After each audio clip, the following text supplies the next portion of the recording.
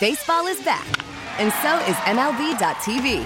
Watch every out-of-market regular season game on your favorite streaming devices, anywhere, anytime, all season long. Follow the action live or on demand. Track 4 games at once with multi-view mode and catch up with in-game highlights. Plus, original programs, minor league broadcasts, and local pre- and post-game shows. Go to MLB.tv to start your free trial today.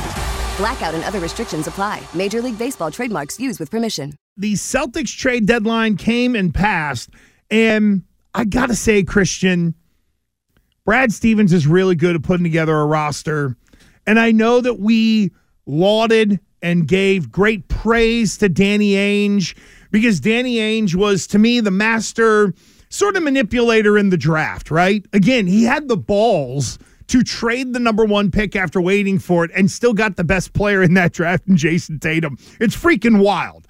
And Brad Stevens has been charged with having to do things a little differently. It's not about getting the number 3 pick and hoping you find the next guy. It's putting together the roster around those guys. And the Celtics did trade for Xavier Tillman. We kind of talked to Terp about that. I saw some video of Xavier Tillman, and it was him beefing with Kyrie. I'm sure you saw that too. Yeah, I saw it. Perfect. That's my kind of guy. I'll take it. Good. Come here with a little lead in your pencil. But this kid, Jaden Springer, who the Celtics may have stolen, a former first-round pick, athletic as hell, can jump out of the gym. And this is one of those kind of low-risk, high-reward type deals with a guy like Springer. If he develops more as a more well-rounded player, you might have something because of the athleticism. But what you have is a guy who will come here, be athletic, and play defense.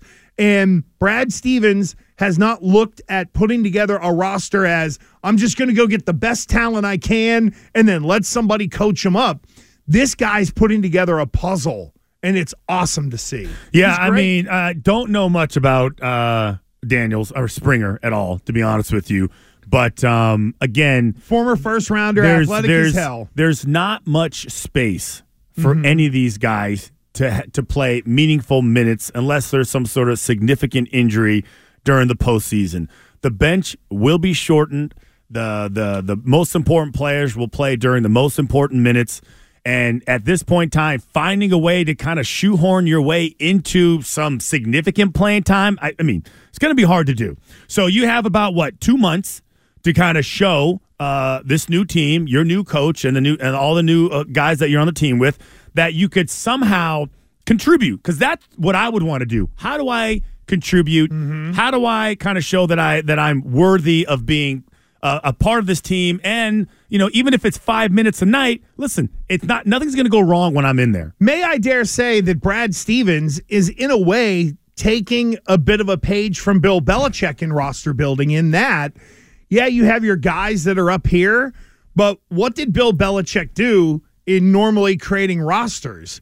35 through 53 were spots where there was competitiveness, whether it was in special teams, whether it was to get on the field in certain defensive situations. And I feel like there's the top 6, and then there's the next group of guys who through the rest of the regular season are competing for whatever playoff scraps there will be. So now I think you've got Hauser, Springer, you've got 2 bigs in Cornette and Tillman now. So some of these guys, or the rest of the year, to me, are fighting to have that opportunity for the little bit of time in the postseason. And that is something that I don't think a lot of NBA GMs look at. There's competition 7 through, 11 on the roster for what might be only 1 or 2 spots to get in the postseason rotation. That's a good thing for this team. And perfect for Joe Mazzulla to manage as well. Let me keep dangling the carrot in front of these guys and keep getting great effort so you can sit Al, you can sit these guys, you can sit your stars to get to the end of the regular season. We get it. Attention spans just aren't what they used to be. Heads in social media and eyes on Netflix. But what do people do with their ears? Well, for one, they're listening to audio. Americans spend 4.4 hours with audio every day. Oh, and you want the proof?